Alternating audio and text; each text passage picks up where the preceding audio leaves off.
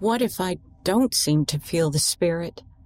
By Victoria Passy, Church Magazines. Consider these 3 ideas to learn more about how the Spirit speaks to you. After we are baptized, we are confirmed as members of the Church of Jesus Christ of Latter-day Saints and are invited to receive the gift of the Holy Ghost by the laying on of hands by one who holds priesthood authority. This gift gives us the right to the Holy Ghost's constant companionship so long as we keep the commandments. Our connection to the Holy Ghost helps us follow President Russell M. Nelson's invitation to hear Him. As President Nelson counseled, "It has never been more imperative to know how the Spirit speaks to you than right now." What can we do if we think we can't or don't feel the Spirit? Here are a few of many possibilities. 1. Understand the roles of the Holy Ghost and how He speaks in many ways. When we are trying to feel the Spirit, it's important that we start with an understanding of who the Holy Ghost is and how He speaks to us. Each person may receive revelation in different ways. For example, some people more commonly feel warmth, while others more often feel peace. Such promptings and feelings can come to each of us in various ways at different times. Think back on previous times when you felt the Holy Ghost. Consider writing down what you felt during those times. Doing so may help you see how the Spirit speaks to you, and help you recognize when you feel that way now, which is evidence of the Holy Ghost in your life. Here is a sampling of what several prophets and apostles have taught about the nature of the Holy Ghost. President Nelson. In the Godhead, the Holy Ghost is the messenger. He will bring thoughts to your mind which the Father and Son want you to receive. He is the Comforter. He will bring a feeling of peace to your heart. He testifies of truth and will confirm what is true as you hear and read the word of the Lord. President Henry B. Eyring, second counselor in the First Presidency. To always have the Spirit with us is to have the guidance and direction of the Holy Ghost in our daily lives. We can, for instance, be warned by the Spirit to resist the temptation to do evil. If we partake of the sacrament in faith, the Holy Ghost will then be able to protect us and those we love from the temptations that come with increasing intensity and frequency. The companionship of the Holy Ghost makes what is good more attractive and temptation less compelling. That alone should be enough to make us determined to qualify for the Spirit to be with us always. Just as the Holy Ghost strengthens us against evil, He also gives us the power to discern truth from falsehood. Elder David A. Bednar of the Quorum of the 12 Apostles. The Holy Ghost is the third member of the Godhead. He is a personage of spirit and bears witness of all truth. In the Scriptures, the Holy Ghost is referred to as the Comforter. See John chapter 14, verses 16 through 27, Moroni chapter 8, verse 26. A teacher. See John chapter 14, verse 26, D&C section 50, verse 14. And a revelator. See 2 Nephi chapter 32, verse 5. Revelations from the Father and the Son are conveyed through the Holy Ghost. He is the messenger for and the witness of the Father and the Son. Elder Ronald A. Rasband of the Quorum of the 12 Apostles. Remember the Lord's promise. I will impart unto you of my Spirit, which shall enlighten your mind, which shall fill your soul with joy. Doctrine and Covenants, section 11, verse 13. I love the assurance. Joy that fills our souls brings with it an eternal perspective in contrast to day-to-day living. That joy comes as peace amidst hardship or heartache. It provides comfort and courage, unfolds the truths of the gospel, and expands our love for the Lord and all God's children. Elder Gary E. Stevenson of the Quorum of the 12 Apostles. 3 revealed truths that bring us to a knowledge of the Holy Ghost are that the Holy Ghost is the third member of the Godhead, the Holy Ghost is a personage of spirit, and the gift of the Holy Ghost comes by the laying on of hands. 3 answers to the question, how does the Holy Ghost help you, are that the Holy Ghost warns, the Holy Ghost comforts, and the Holy Ghost testifies. President Boyd K. Packer. These very delicate, fine, spiritual communications are not seen with our eyes, nor heard with our ears. It is a voice that one feels more than hears. The voice of the Spirit is described in the Scriptures as being neither loud nor harsh, not a voice of thunder, neither a voice of great tumultuous noise, but rather as still and small, of perfect mildness, as if it had been a whisper. And it can pierce even the very soul and cause the heart to burn.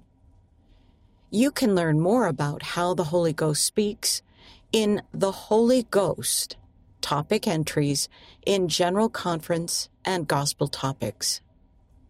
Consider, how have I felt the Holy Ghost speak to me? 2. Keep your covenants.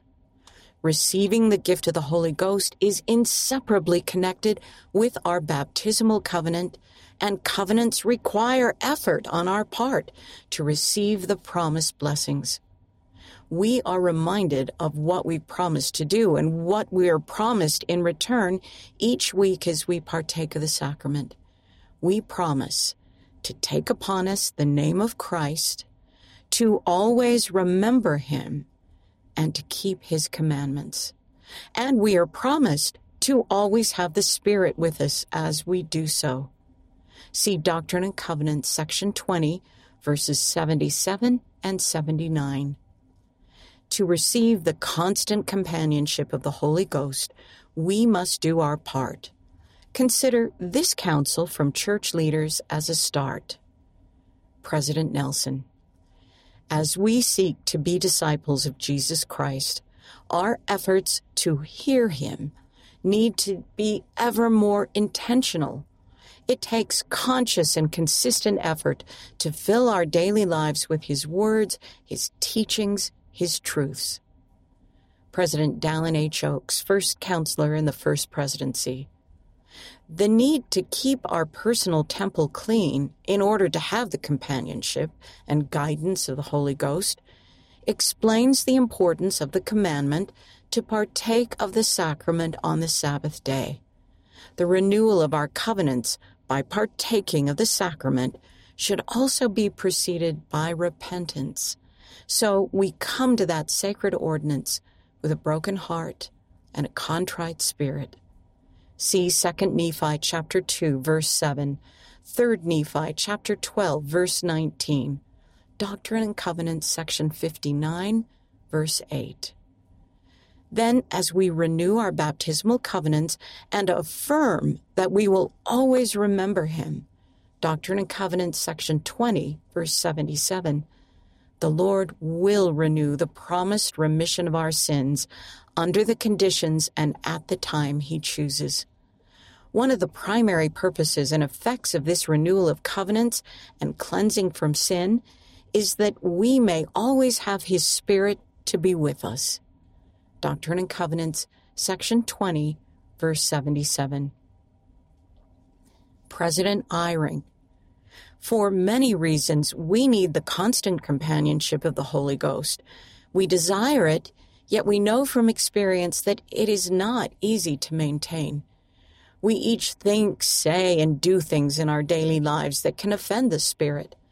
The Lord taught us that the Holy Ghost will be our constant companion when our hearts are full of charity and when virtue garnishes our thoughts unceasingly.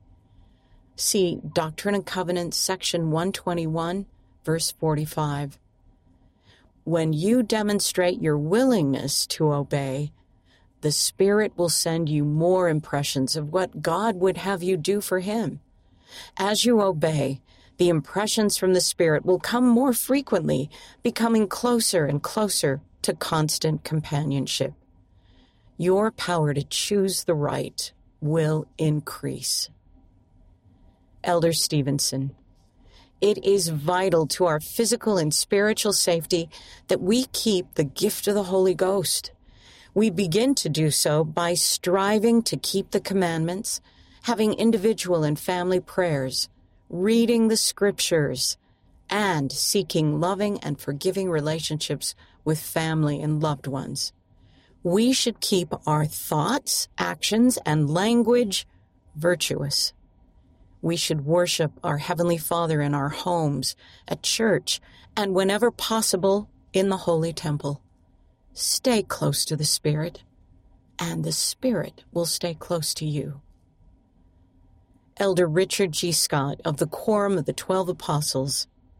Our Father expects you to learn how to obtain divine help by exercising faith in Him and His Holy Son, Jesus Christ. Were you to receive inspired guidance just for the asking, you would become weak and ever more dependent on them.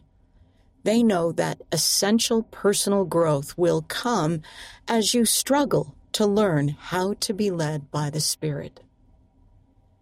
Consider, what can I do to more fully honor my covenants with God? 3. Seek help and trust in the Comforter.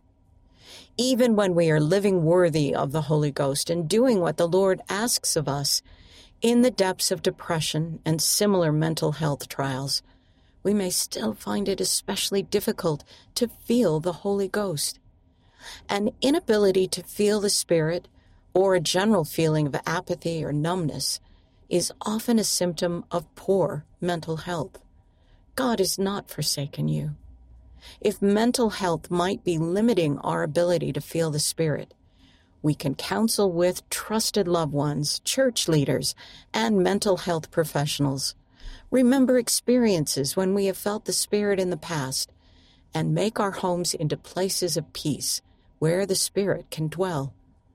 When we struggle to feel the Spirit, or to feel anything at all, we can have faith in Heavenly Father's love for us. We can trust the Savior's promise, I will not leave you comfortless. I will come to you. John chapter 14, verse 18. And we can continue to pray for the Holy Ghost, the Comforter, to bring us peace in the future. We can also remember that God has given us many other means to help us feel of His love.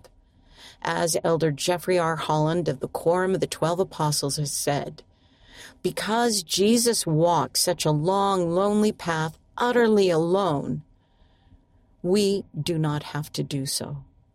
His solitary journey brought great company for our little version of that path, the merciful care of our Father in heaven, the unfailing companionship of this beloved Son, the consummate gift of the Holy Ghost, angels in heaven, family members on both sides of the veil, prophets and apostles, teachers, leaders, friends. All of these and more have been given as companions for our mortal journey because of the atonement of Jesus Christ and the restoration of His gospel. Trumpeted from the summit of Calvary is the truth that we will never be left alone nor unaided, even if sometimes we may feel that we are. When we are having a hard time feeling the Spirit, we can trust and lean on those truths. Consider, who can I counsel with about my feelings? How else can I recognize God's love and blessings in my life while I wait to feel the Spirit again? The gift of the Holy Ghost. Our Father in heaven knew that in mortality we would face challenges, tribulation, and turmoil. He knew we would wrestle with questions, disappointments, temptations, and weaknesses. To give us mortal strength and divine guidance, He provided the Holy Spirit, another name for the Holy Ghost. The Holy Ghost binds us to the Lord. By divine assignment, He inspires, testifies, teaches, and prompts us to walk in the light of the Lord. We have the sacred responsibility to learn to recognize His influence in our lives and respond. Elder Ronald A. Rasband, Let the Holy Spirit Guide, Ensign or Liahona, May 2017, page 93. Read by Jane Wise.